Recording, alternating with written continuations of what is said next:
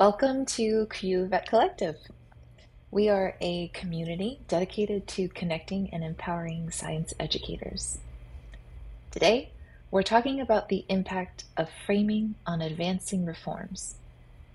If you've ever been in a position where you have to present your findings and argue for some sort of change to be made, you may have felt that your message was unheard or worse, rejected.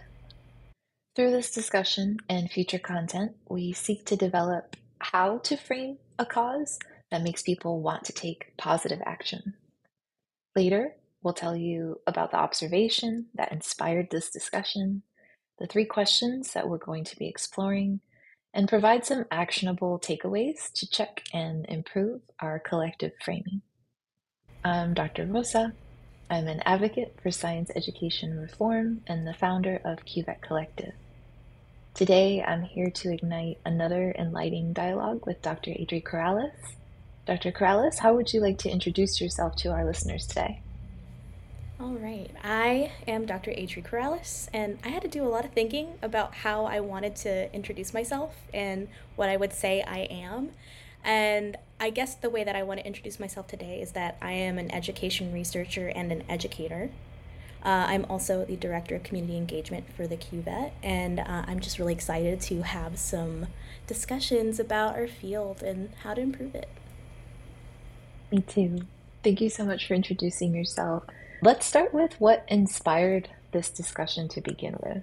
I like to wake up at 4:30 or 4 every morning and just spend time learning about whatever I want to learn about. I find that it starts my day off right. And I was looking at TED Talks around speaking because I'm trying to improve my oration skills.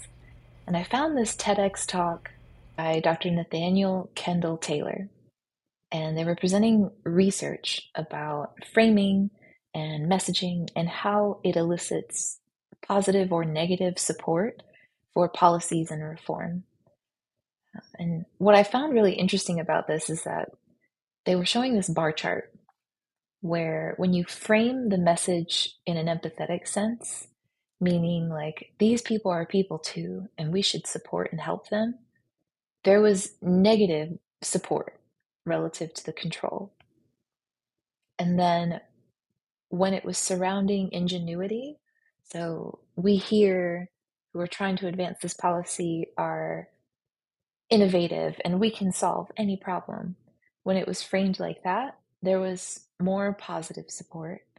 And the most successful approach was to use interdependence, where we're all connected. So, not so much humanizing the people who are negatively affected by the lack of policy in that space, but more of we're all connected in some way. So, if we don't reform this, this is how it's going to come back to influence us. So it's a little bit more centered on self, which for humans makes sense. But my first thought was, am I framing my work wrong? Am I not supposed to use empathy? Because I lived a lot of the experiences that I see in my research for people who are people of color in STEM ed, and empathy is just a natural part of that. Not just because I've lived those experiences, but I think anyone who spends time studying about where these inequities come from and how they occur wouldn't move away, I hope, would not lack empathy in how they deal with them. Even if you didn't research these are our students. They're real people. And to not have empathy for them feels counterintuitive to me. And so that just led me on a journey of I want to explore this topic more. I want to understand. Am I not supposed to use empathy? Am I, and how does that really relate to tone policing that I've felt in the past? And how does that relate to what I can do as a science education reformer to frame my message so that it has the greatest potential to succeed, but without being subject to being kind of edited out of the important messages that I'm trying to convey? How do I get my message across without the mess that comes with adhering to status quos and resisting change? So, to lead this discussion today, I sent Dr. Corrales 3 questions, and they were very kind in responding. But these are the 3 questions that we are going to go through today. Okay. Question 1 is, what examples have you seen of ineffective and effective framing for science education or research? Question 2 is, what is your knowledge surrounding framing a message in the context of what we do, meaning science education? And question 3, what would you want to learn about question 2, about how to frame a message for impact in science education? And so the way this is going to go is that I'm mostly going to ask Dr. Corrales for their perspectives on these things. And as the conversation goes, I have opinions too a bit, but I mostly just want to hear from Dr. Corrales. So, Ready? I'm definitely ready. okay. Starting first, what examples have you seen of ineffective and effective framing for science education or research? So, when I first started thinking about this question, I had a really hard time thinking of like what is effective framing, because I was just like, how do you even define that of like technically effective? Because there's what's effective like to me, and then there's what I notice more broadly is effective. And I think it like goes with what you mentioned in the beginning about like including empathy in our articles in the way that we write, because we're writing about human experience. And I've noticed the same thing where it seems like when I'm writing from a place of empathy, it's not received well, and like editors or whoever's reading it, they tell me to change it or to frame it in a different way. So it was like I had a difficulty finding examples that I think personally are effective. And then it brought up those feelings of tone policing and throttling of the published content, kind of like diluting the message in the name of effective framing, and reaching sort of a wider audience. And so, yeah, when I was thinking about effective versus ineffective, we have kind of like these messages that are catering to those empowered, and those are like deemed effective because they are getting through peer review, or they're getting through this or that, or they're approved by kind of the powers that be. And then it's research will ask for things like using more of like a capitalist perspective to justify doing certain things. So it's a little bit different than what you brought up, but I've noticed it's a lot of like, well, we want this to be equitable so we can have more people in science, we can have diverse perspectives to have stronger innovations, more workers, put more people in the job market, that kind of justification for things. But that's not how I think about it from my own personal values. So I almost wonder, like, how effective is it for me to come at it more from like, well, it's the right thing to do, these are people, versus like it's going to help the workforce, it's going to forward production and things like that.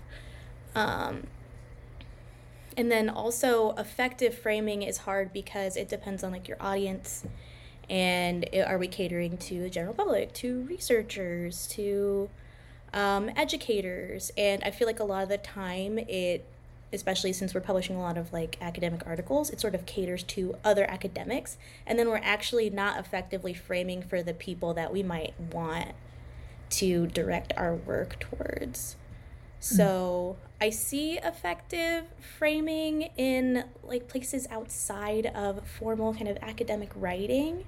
So anytime I see like a cool infographic or something like that, that feels effective to me because it seems like more people will see it, things that aren't behind paywalls, stuff like that. And then Mm-hmm. less effective sort of framing to me feels like when we're over jargony, when we are not being accessible to the reader. But I don't know that that's necessarily the case to like other people. So that's sort of what I think about the first question. What do you think about that? Yeah, I can resonate with almost every experience and phrase that you said. I know we wrote an equity paper together Yeah. about how stoichiometry seemed to be like, if you didn't know stoichiometry for general chemistry 1 and 2, you were just done for. And if you didn't have a lot of pre-college experience with that topic, you were done for. And so we wrote this paper about that, and we got reviews that were,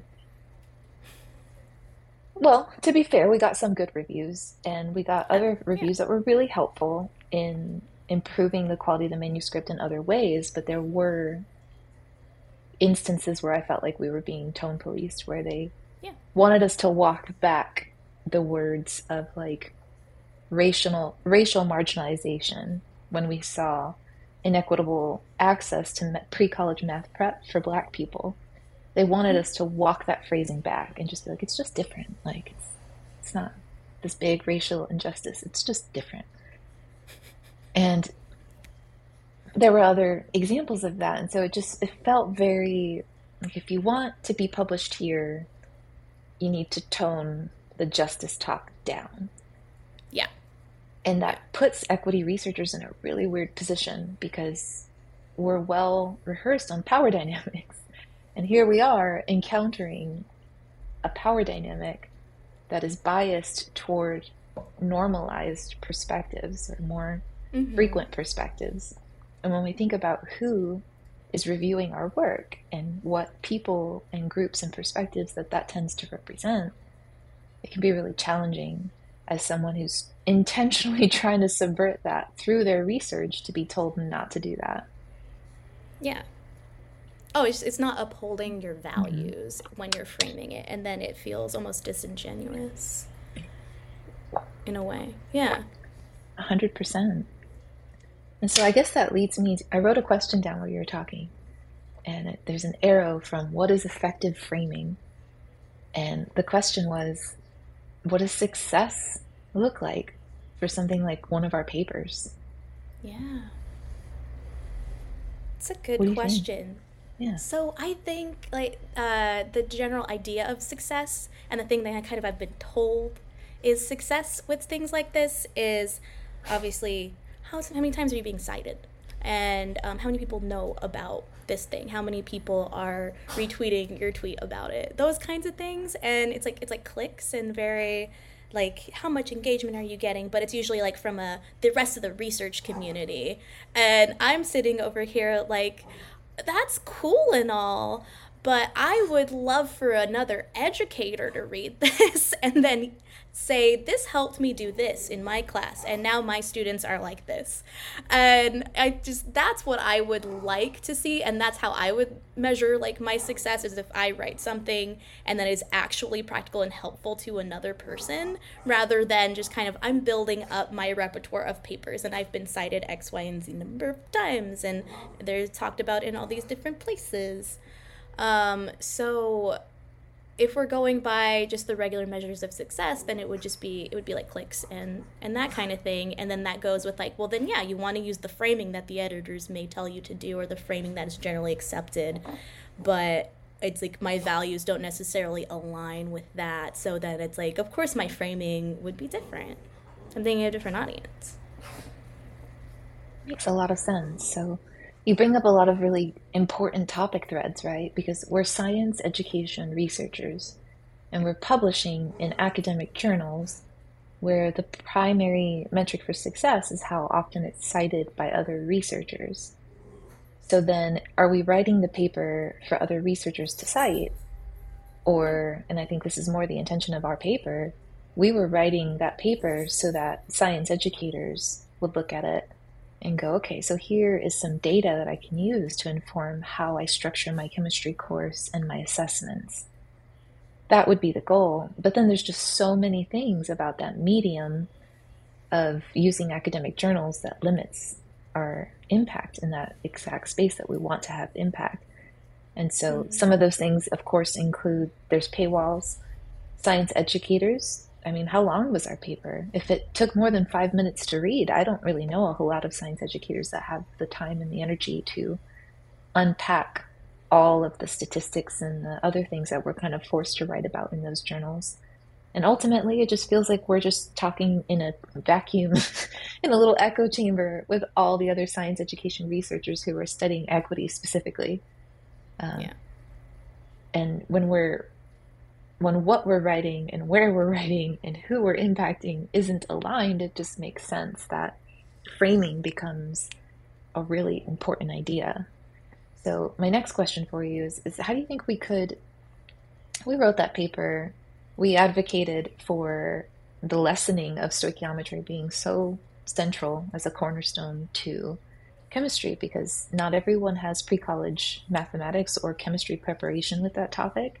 And so what you're Mm-hmm. assessing in part isn't just the student's understanding of stoichiometry, but it's also their access to that type of teaching prior to getting into college. And so because of that, inequity creation, why not back away from so much stoichiometry? So how would you reframe that message if you were trying to present it to researchers versus trying to present it to educators, regardless of the medium? Yeah. So presenting it to researchers, I would want it to direct it to people who are curriculum developers and are using the research to actually like create different interventions. So I think like the paper that we wrote would be really useful for someone to cite if they're writing a grant where they're trying to, okay, so we know we need to do this. We have some evidence that we do need to change the way we assess. We need some money to use a research informed approach to rewrite some assessments. So I would want to cater a paper to researchers who are doing that because then I think we could actually reach the audiences we want to reach. If we're talking directly to educators, then I would like to frame it more in a calling in sense because I know for educators, it's really hard to change the things that we do in the classroom. Pressure from other people, the amount of time you have to prep is not enough. And calling in of like, here are some things we could do that are actually accessible at this time with the very limited amount of time we have to do those things. So I know like in appendices sometimes we'll like write example questions of like maybe you could pull something like this, and so having that readily accessible for educators to like pull actual example questions if they want to try them out. But it just seems like whenever we do write papers like this, it's kind of like we don't do either of those things, or we try to do all of those things and then it doesn't come out the way that we want. So it's like the message kind of gets muddled between the two. Yeah. I'm thinking back to that example that got us talking about this, where they tested the message under empathy, interdependence, and let me look at my notes, ingenuity. And just looking at empathy and interdependence, because that was the lowest and the highest, let's go into the extremes.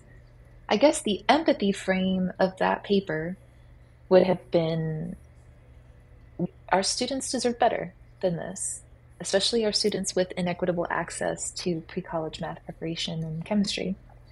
So because they deserve better than this as people who are trying to learn science, we as educators should do our best. And here's one way that we can serve that community better. Is that empathy or is that interdependence? Hmm. Yeah, how do they define interdependence in this? Is this kind of like a. 'Cause when you first described it, it came off to me as like interest convergence. It came Mm-hmm. off to me like that. Like, well, this is also going to serve me too, kind of thing. When I saw the interdependence, so it wasn't really like a. It didn't seem like really like a interdependence in like a community standpoint, but more of a like Right. what's in it for me standpoint. I agree with you. I think Yeah. your take on it is accurate. And I don't know exactly how these were framed in the research that he was referring to, as I couldn't find where it was published. And this was just a short TED talk. Um, but I think it would be interesting to know how the constructs were defined. Let's go on the assumption that we have it right, that it isn't so much about interdependence and community or reciprocity, it's more of what do I get? So if we were to frame the question, or how you say it, we were frame the message of what do I get, then I guess we could have framed it as if you write your assessments this way, your class might be more equitable, which might look good to your department. Uh, this feels so gross. You you will be perceived by people as a better person and can brag about your saviorism and how you, I don't You know, can like brag how would you. about your. You can share your lower DFW rates compared to the other sections of the course. You can. Um, Hmm. Yeah, it's almost like what's in it for the teacher besides like more work. Um, yeah, Clout. it's you'll get better like class evaluations, maybe. Yeah, from a Hmm. minority. So I don't know if they, right? Because what if that comes at the cost of the majority of the class and they don't like these more equitable assessments? And Mm. oh, and maybe these are some of the internal struggles that an educator goes through when they read something like our work. Like, what is in it for me? I'm busy, I'm doing my best, but I've heard of the perspective of there's always gonna be a population of students that fail my class. Yeah. And I do everything I can to give them resources so that they don't fail. But if they don't pursue them, that's their fault. And it just feels like that perspective is just grounded in some stress, some Yeah. anxiety, some frustration with the general system at best. And at worst, it's genuinely harmful. So yeah, it's tricky. Like, how do you make an interdependence argument for improving science education? I guess you could say if well, again, that's not reciprocity or community based because that's where my brain goes. It's like, okay, well, Yeah. obviously, if we have more equitable assessments, more people will be able to pursue a career in STEM, and we'll have diverse perspectives and opinions, and our review process wouldn't be so freaking impossible when we're trying to advance equity work because their perspectives would be represented in the reviews. Yeah. So if I wanted to frame it for what's in it for me specifically as the writer of that article, that's how I would frame it. But yeah, it's Yeah. so maybe that's part of it, right? Maybe that's part of why equity related STEM education research can be a difficult path to take. Because when you're publishing research studies where majoritarian perspectives are used to review you, and the success of that work is judged by how often people cite it, it might not reach the audience that you want to begin with. And Yeah. then on top of that, to tie why we should make more equitable STEM courses into an interest convergence, that just doesn't sound like something that a critically informed scholar would even want to do. Yeah. Yeah, exactly. And I guess the next question is, should we? Should we anyway? Should we put empathy aside and specifically frame our research studies so that they emphasize Hmm. what the reader has to gain from reading the work? It's a question in to what extent do we want to work within the system and to what extent do we want to do something else entirely? Yeah, Yeah. And that is absolutely. the constant struggle of my life. Is that. Yeah. Yeah, I agree. And this is something that I think everyone could appreciate in any career is that there are times, or any life walk really, there are times where your inherent values get called into question by what is accepted as the norm, and you Yeah. have to decide to what extent will you play into that system, especially if you're like one of the people who are trying to change it.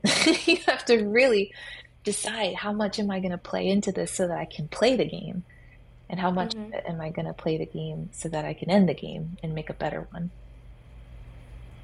Yeah. Yeah, I don't have an answer there, but that's a cool thread that we've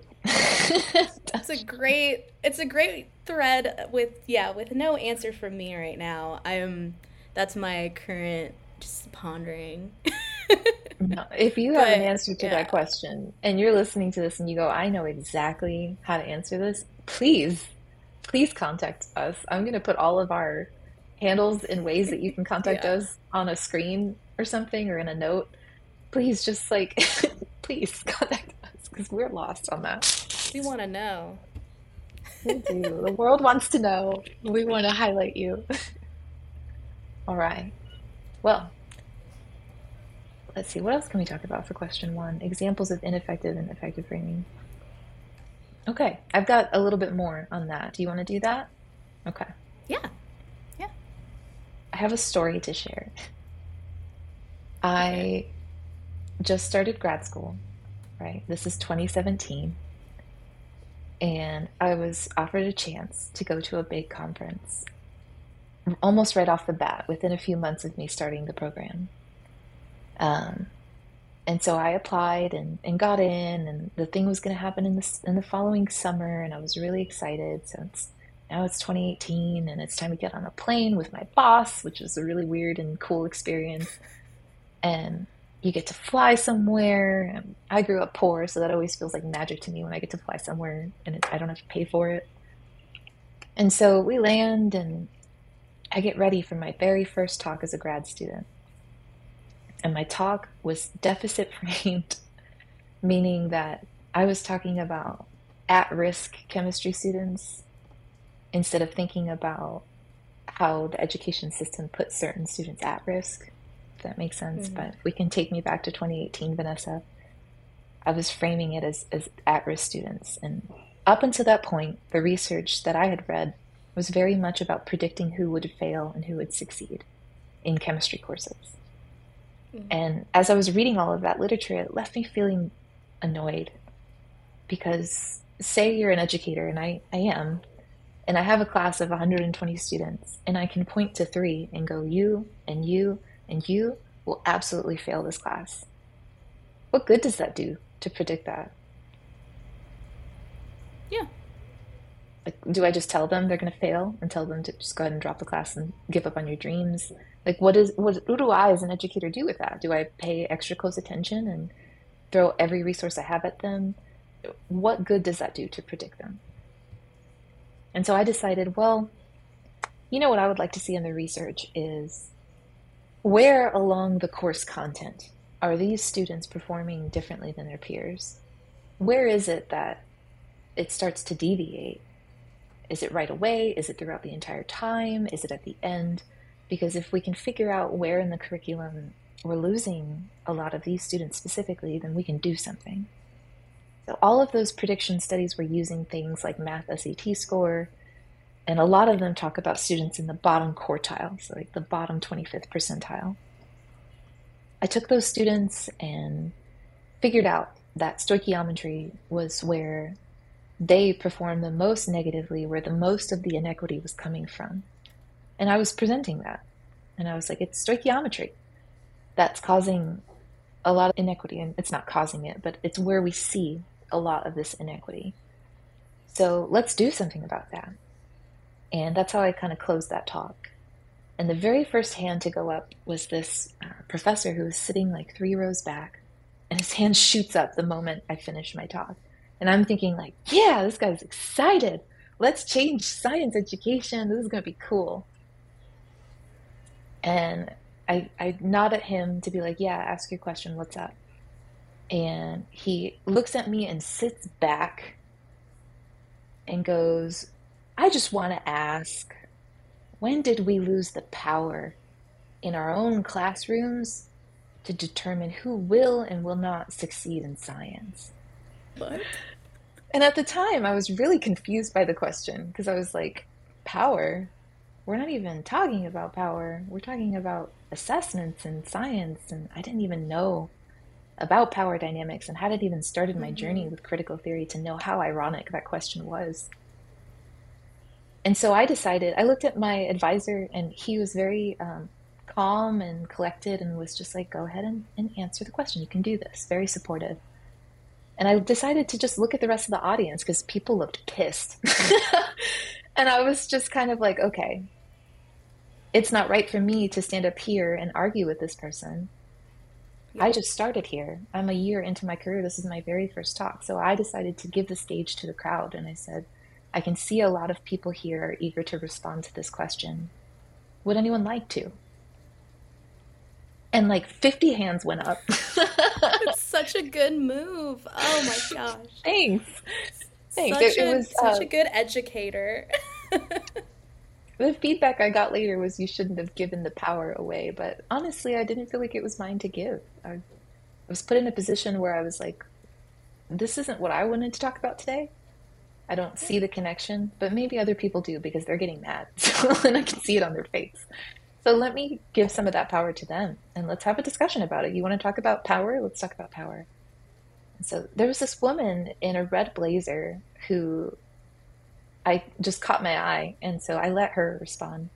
And she led what ended up being like a 20-minute discussion going from people to people to people about basically like telling that guy very subtly that his power trip is coming from a place of supremacy and from Mm, meritocracy, and that he could take like many seats. That was essentially what was being conveyed from a variety of perspectives in the room.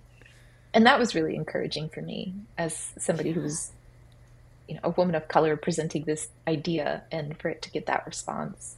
It was really nice to have so many people in the room who were not like sharing the same exact idea even, but just supportive of the fact that his question was a little messed up. Yeah. So anyway, There were I'll let you audience think. Yeah. looking out for you. Yeah. No, that is, wow.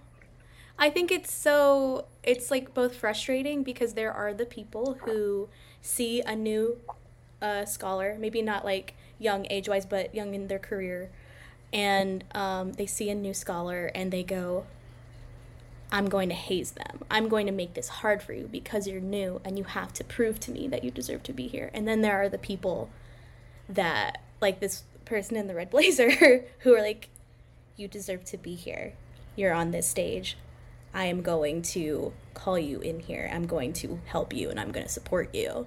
And I just, that was, and honestly, that's amazing to hear that story because a lot of the time it's a lot more of the first person that you encounter and not a Yeah, whole especially in lot of the other 2018. group of people. Yeah. Yeah. Yeah, Yeah. I'm that's an amazing experience that you had that much support and like community and people standing with you and, helping you when And this guy's that's, kind of trying to derail what you were intending to like present, you know? yeah. And to be fair, I let him derail it a little. But for me, it felt like, okay, if this is a real problem that educators are feeling with responding to my work, then we should chase this down. Mm-hmm. But it got me thinking a lot about framing that story, just to tie it back in, because the way that I framed that work was very, I thought I was being very objective. I was saying, we're defining these students in a very specific way. We're not using any socially constructed identity labels, but we are using a socially constructed assessment, the SAT, Mm-hmm. and we're identifying this issue. And given that this measure looks at pre-college math, it only makes sense that these students are struggling potentially with the math in this topic. And if we are assessing chemistry, then what are we measuring here if this is where the greatest inequity appears? And it was more of a question about like, what is it that we're really assessing? That was the heart of the work. And now I tend to frame my research a lot more about, still the same idea of what are we really assessing here, but also beyond that of what impact does that have? And I find that that room that was there in 2018 and the beauty of those hands shooting up, I think that room is still there today. But following 2020 and the polarization in general that everyone has been experiencing over hundreds of years, always, I don't know that framing my work that objective is really what I should have been doing. I really feel that maybe in that space that was a good framing for the audience that I had, but I would have really preferred to frame it in empathy. So how do you frame to a group of scientists empathy? And what happens if that's not successful? And it's not that you don't Yeah. want to be successful as a scientist. Of course you do. You need to be if you're going to advance reform.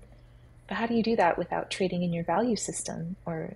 trying to wash your own narrative? Yeah, that's where Yeah. I'm at with all that. So, Yeah. question number 2: what is your knowledge surrounding framing a message in the context of science education and science education reform? So, my knowledge of framing is essentially, I feel like when I was learning how to write, and learning how to write like academic articles, learning how to write for education research, when we talked about framing, it was more so about, well, what's like your theoretical framework? What's your conceptual framework? Mm. But I don't know that there was a whole lot of attention paid to how are you framing your argument? How are you framing the points you want to make? And I think I really struggled with that because that was a piece of sort of that hidden curriculum, and kind of that hidden piece that I really didn't know how to do. And I don't think that it was like explicitly talked about like outside of just like picking your theory, which can a lot of time like be your value system and those things. But Mm. yeah, the actual like framing of something.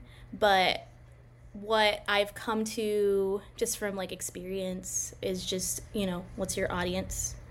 What stance are you taking? What's your value system? And then more recently thinking about how accessible is it? How accessible is the language? And so those are the pieces I think about when I think about framing your topic, your argument, whatever point you're trying to get across. Yeah. Yeah. So when you're thinking about framing, what I really liked about what you brought up is I used to notice, and I still do, if you were to type in equity right now into a science education journal, you might find a great number of equity related research that has no equity related framework, like a theoretical framework. Mm-hmm. Yeah. And by that, we mean something that has been developed over time in the literature where they're defining what the constructs mean. They're defining what equity means, what it looks like, how you can operationalize or measure it, what it doesn't mean, the boundaries around, what it can be, and just all of that. It gives you grounding for what is equity, how do you measure it, and how do you analyze it, or any construct, right? And so it always, and to be fair, I wrote articles like that in the beginning too, where I'm writing about equity and assessment design, but I didn't use a framework about equity or assessment design. It was more just grounded in my own personal epistemology, my own perspective, my own philosophy. And I see that often. And it's odd because sometimes I'll include and structure a paper around a framework and I'll be asked to remove it because the argument is that it makes it more subjective if I use an equity framework. I find that to be Mm-hmm. really confusing because if you don't use a framework, you are literally relying on your own subjectivity versus, at best, is your subjective interpretation of a theoretical framework. Yeah. I find that really interesting, and I wanted to know if you can help me outline what these spaces look like. What does the theoretical framework space versus framing space look like in your mind, and how do you as a researcher separate those spaces or combine them? Mm-hmm. Yeah. I mean, I feel like they're almost like a Venn diagram. They sort of inform each other, but are not exactly the same thing. Like the value, like sort of your value system and the stance that you're taking. I feel like your theoretical or conceptual framework kind of informs that, but then you're also thinking about your audience and who's reading it and that kind of intent, which may not necessarily come from the frame, like the theoretical framework. And then the style of writing and those sort of like when you're talking about um, yeah, those approaches, different approaches, empathy approach, interconnected approach. Like, I think it's like informed, but it's not the same thing as your theoretical framework. Yeah, it's hard to, because your theoretical framework doesn't come until after you've written an entire introduction. And you're sort of framing the argument and the points that you're going to make in the introduction. And so, which I find really hard to do a lot of the time because then I need some things from my theory to make it make sense. So, yeah, there's part of it that goes beyond just your theoretical framework, I think. That makes sense. Yeah. For me, it's like these two, if you can, these two lenses that are overlapping, and I have my hands in front of my face, one hand in a circle and the other hand in a circle for anyone who's only listening. And I'm swinging them out and apart, and then I'm bringing them back together to introduce this idea that when I first started doing this type of research, I wasn't aware that frameworks even existed to talk about equity. So I Yeah. did solely rely on my own value system. And so in that case, the Venn diagram was a circle, but that was only because I didn't know the frameworks existed. And so I wrote the study out of that.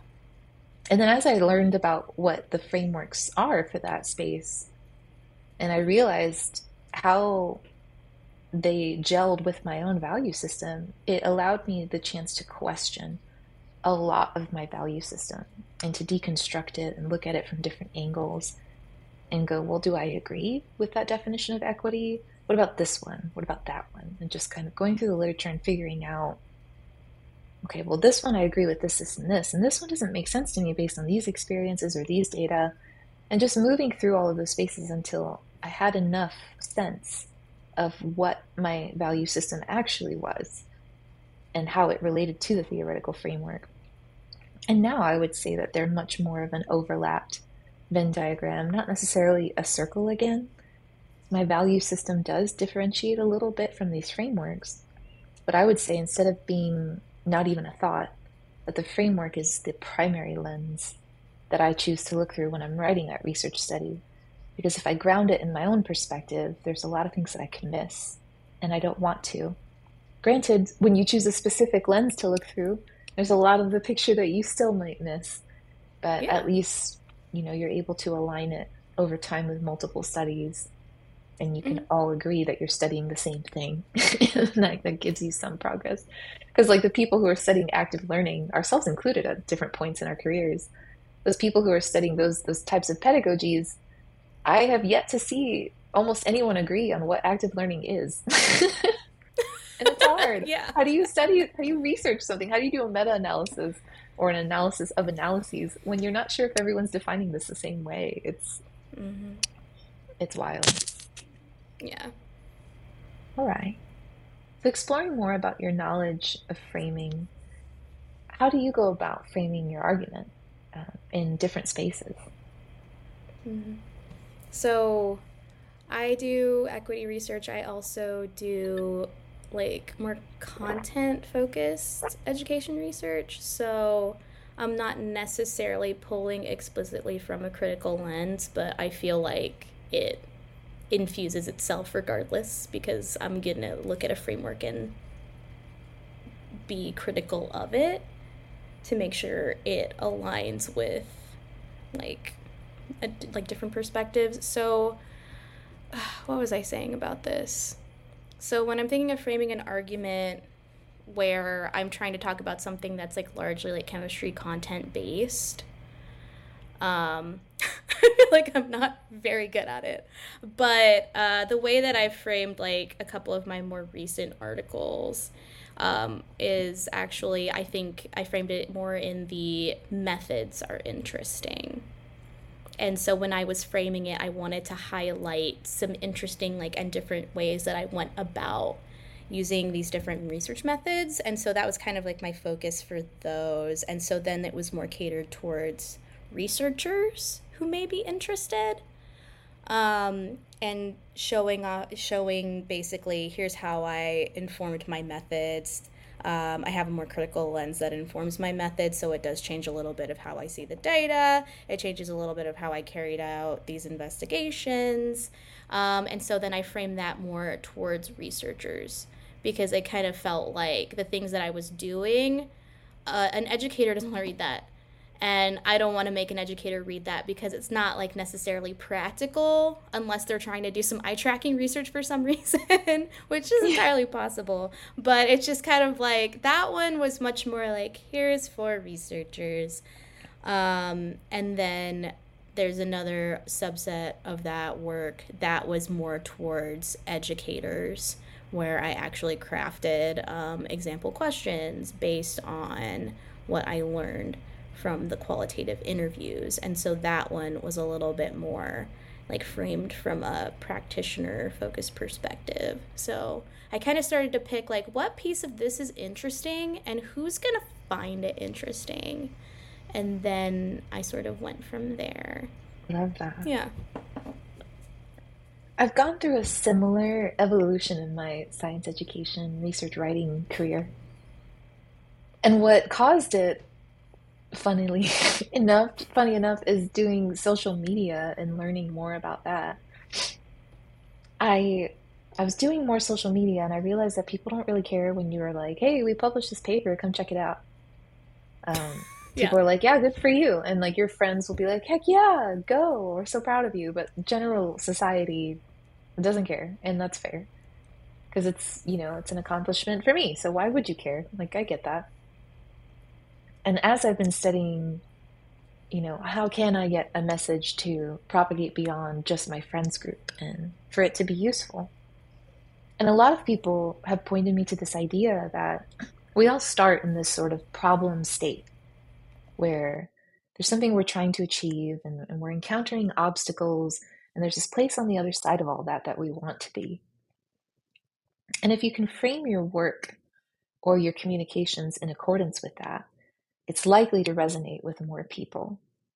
And so when I'm thinking of framing nowadays, just to reflect what you're talking about who the audience is and why you're writing it and how it connects with them, and thinking back to our initial discussion about empathy versus this like interdependence, this kind of selfish interdependence, I think that reflects it a lot, where it seems to be just kind of human nature to look for things that are helpful to us and what we need. And so if you were to frame an equity study, for example, instead of framing it with dire messaging, where if we don't do this, we are bad people, we are unjust, and we are cruel people, and we don't want these students to succeed. Framing it that way, I can see getting a really negative response because now you're these people who work so hard on their courses are getting that threatened and they're being called bad. And more than anything, as social animals, we don't want to be bad and we don't want to be left out until we have been called that too many times. And then we decide, sure, I'll be bad. But really, I think a lot of us just we don't want to be hated. We don't want to be ignored. We want to make a difference and we want things to be better. So dire messaging might not work, right? And then if we were able to take a little bit of empathy for the audience member for a moment and merge that with that kind of selfish interdependence of what do you get? Well, if I'm framing this as the problem state is I'm an educator, and that's a problem in itself for lots of reasons, but I have many, many problems. Anyway, if we were to take it up the framework of I'm an educator and I have the problem of I want my courses to be more equitable. I specifically am looking for resources to achieve that. And we frame our research of, okay, if that's what you want, this is what the data is suggesting, and this is how you can do it. 1, 2, 3. If we can frame our work that way, then we are achieving that goal of interdependence in the way that I think was described in that TEDx talk. And so I wouldn't say that this was my knowledge about framing, but this is what I've been learning, mostly from studying how social media works, oddly enough. What do you think of that? Yeah. I have to think about this. I think it kind of comes down to something that when I was writing about my knowledge surrounding framing is the fact that we have this traditional way that we frame academic research that's just inaccessible. And so when you're jumping into kind of the social media world and seeing how do we actually get people to click stuff and look at stuff and actually read it, it looks nothing like anything that we've been told. And so it's just Right. this huge paradigm shift of okay, so this is probably a big reason why people are not looking at our stuff, and it totally makes sense. It's as soon as somebody makes an infographic or they put out a magazine article or an editorial or they make a video or they make a podcast or literally anything else, I'm more interested in wanting to look at it then I can only read so many academic articles a day before my brain turns off. Even when it's my special interest, I still, there's a level Yeah. that I kind of am all right, I need a break. So I love it makes a that. lot of What sense. It immediately, makes a lot of sense. yeah, what immediately came to mind for me was, have you seen those social media content where it's like, we're academics, we do Yeah. blah blah blah. Do you do you want to play Of that game course with we do me and just go this. back and forth? Yeah, is that how it goes? You Do go, it. we're academics. Of course we, and then you insert a ridiculous thing that academics do. Is that how that goes? Okay. I Do you think want to so, try yeah. it? Okay, let's do it. Okay, I'm yeah. excited. Okay. We're academics. Of course we expect you to spend 12 hours reading our research article and disentangling all the jargon. Duh. We're academics. Of course we read your article. No, we didn't. We're academics. We really appreciate the feedback from reviewer too. Thank you. Think of a good one. We're academics. We value your work life balance, but also we can't change your deadlines. Sorry, that was so funny. Oh, academics and work-life balance. I can't wait to talk about that more. Let me see. Ugh, Okay, that'll what be are a good some one. other academic writing rules? We're academics. We buried everything that was relevant to you in the supplemental. Oh my god, that one hurts me because it's so true. Oh. I have to think of another one. Okay, we're academics. We require you to write an abstract, but it doesn't actually tell you anything about the article. I love that. We're academics. We want you to read our research, but only if you have access through the paywall. Mm, literally. Ooh, I got another one. Go for We're it. academics. Oh, hold on. I gotta actually think about mine for a second. Okay, ready? We're academics. WLTUA. We love to use acronyms. That's such a good one. Thank you. We do though. We love an acronym. We're academics. We only know how to structure our arguments using IMRAD: introduction, method, results, and discussion. There's no way that any of this content fits in that one. Yeah, do Okay. it. We're academics. We have two titles, the fun one and the technically correct one. We're academics. We like to answer our own questions. That's so good.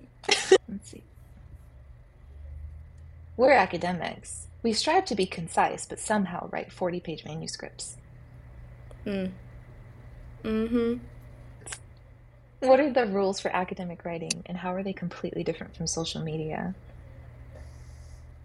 Our visuals are so, and this is something that's always been a thing for me because I love graphic design, but the Mm-hmm. visuals are so sparing, and it's almost encouraged you to not have any visuals. Like if you write a paper that's just text and tables, people really like the reviewers seem to really love that.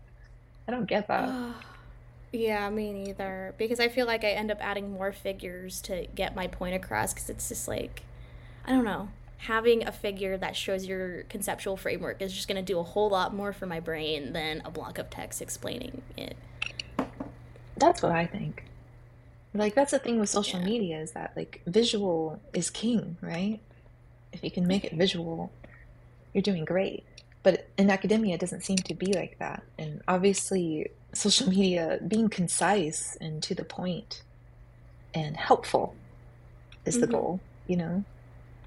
Yeah, and then it seems like in framing, it's like you're still being super verbose. And then you're still like framing, and it a lot of the time, like, sort of dilutes your message anyway. Even though the manuscript is still like 20, 30 pages long, it still doesn't convey what maybe you actually wanted to convey. I don't know. With the graphic design stuff, it really makes me think I get why there's not enough graphic design and that kind of like design of figures because we're already doing too many things at once and having to learn how to like make interesting graphics is a whole other like skill. But it kind of just goes back to the fact that like we as academics aren't very good at like delegating, at like sharing projects and getting help when you know you're not the person that necessarily knows enough to do something. I just see it all the time and I run into it too is like I always feel like I don't have enough help. And I would love to have more help, but it's just like there's not enough. I don't know. There's not enough like connection between different researchers and people in different spheres that you can sort of have that community built project. It's usually one person's leading the project. You have maybe a couple people helping you, hopefully, but generally like the first author's doing most of it. And then it's so much. And it would be cool to have like, oh, I have someone who's interested in graphic design who's doing this part, and I have someone who's interested in this part. And it just feels like with a lot of like teams, there isn't like a team. It's just like one person with maybe a couple of helpers to help a little. Yeah, it does feel like it's too much to do sometimes. Yeah. And it throws into question, like, why do we do so much just to convey our work? Think of how productive we could be if conveying our work was a little bit less intense, if it was like the way that I wanted to present the conference paper, it's just being like, okay, if you are someone who's trying to make your course more equitable, here's some suggestions, and this is the data that if you implement this, you might see this in your class. And just make it like that. Suggestion 1, suggestion 2, suggestion 3, and then call it a day. If we could write our articles that way and still have well-referenced works and data and really highlight the data instead of our interpretations and perspectives in the literature review and just all, it's just, and Mm-hmm. maybe, if you're doing an academic writing, like a book or an article, maybe it's supposed to be long and hard to understand and full of jargon and stats tables and maybe, but it seems like with science educators, we're scientists, but we're also trying to impact a real human system. Mm-hmm. And doing that through a research article is hard to do. Yeah. I think a lot of it comes out, at least I know in our field, it came about as like trying to establish chemed as this, as a legitimate science. And I hear that from a Yeah. lot of people who've been in the field for a long time of like, we had to work really hard to establish ourselves. And like, I get that. And it's like, I Mhm. never want to discount that hard work, but I think it has put Yeah. us into a place as a field that we are now so in trying to be in with like the hard sciences kind of academic community, it's pushed us so far away from like our audience that we I could agree. actually be impactful to and work with and be in community with. So yeah, and so then I, that's our, of course our framing doesn't match that anymore. We're so far away. yeah, we wanted to be cited and we wanted to be included in departments. And, maybe there's other perspectives in that I couldn't encapsulate because I wasn't alive during that time when all of this was starting. Me neither. But I can say from my experience with it all, it's great that these departments exist. It would be Mm-hmm. really nice if instead of trying to shoehorn our way into a chemistry department, wherever we ended up in the university system, that our work, the impact of our work was aligned with what we want in terms of our research. If the Mm-hmm. impact of our research is supposed to be serving practitioners, then I feel like we've missed the mark, trying so hard to get funding and be included in these STEM departments. And how do we fix that? How do we not necessarily destabilize our whole career program, but how do we walk that back a little bit and go, okay, it's great that we want to write research articles and get funding. Obviously, that's Yeah. essential, and those two things are very hard to pull apart right now. But maybe we should be finding and looking for other ways to frame our work, to get our work out there, to actually make it impactful. Because if we're writing these studies and we're getting lots of citations, we get lots of grant Mm-hmm. funding, cool. But where's the impact on science education specifically? How can we make sure that that piece is still honored? Yeah. All right. Last question. What do you want to learn about framing in science education to advance reform? So I want to learn more about, and I think this was like one of our big questions from the beginning is how do we subvert the traditional norms in academic writing while we're still like navigating and trying to get through the peer review process? How much can we stay true to ourselves and have our work be read? Oh, And yeah, and just how can we frame something using critical theories and sort of call people in, but also provide critique. Because I find that I've really struggled with that, both like in publishing, but also in just like talking to people. yeah. And maybe not like struggled with it, but even in using things like a compliment sandwich, like a good thing, a critique, a good thing, it still may not necessarily land. And I have, yeah, gotten in some real big trouble for doing that, for trying to frame things in a way that I think is going to be well received, and it still isn't. And so I don't know, just like how do we do that?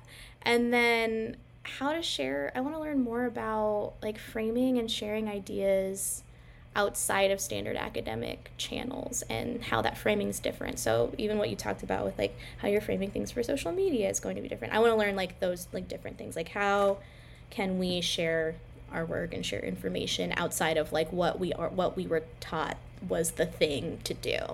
I love that. Yeah.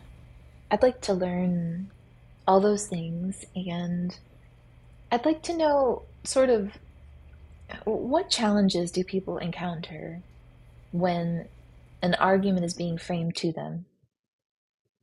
You know, like you hear X topic or argument. What's going through your mind? What is the psychology of how closely you identify with that topic and how that makes you react to hear positive or negative things about it? And specifically, like, how do you frame something so that you can inspire support for that reform, for that change, for that idea without having to, like you said, water yourself down, without having to limit yourself in that way? Or is it even reasonable or rational to ask us to do that? Mm-hmm. How can we frame things in our research so that they're helpful to educators, but will still get published, like you said, that are helpful for reforming equitable systems in science education, but will still get published? Like, you know, or maybe do we even need publishing? Yeah, Do we it's a need good to, question to right not there. worry about that? You know, Yeah. do we need to outgrow publishing? Is probably another way to think about it. I love All that. right. Can that be like the title of something? Can we outgrow this? Can How we do we grow up now? outgrow publishing? It's so good. I love that. Thank you for listening to this, our very first episode of the Collective Podcast. We're excited for this new project, and our very next topic will be navigating non-traditional careers in STEM. It should be a fascinating discussion, and we are actively looking for people to be co-hosts on the show. Make sure that you subscribe to our newsletter so you don't miss future topics and updates. Have a great day.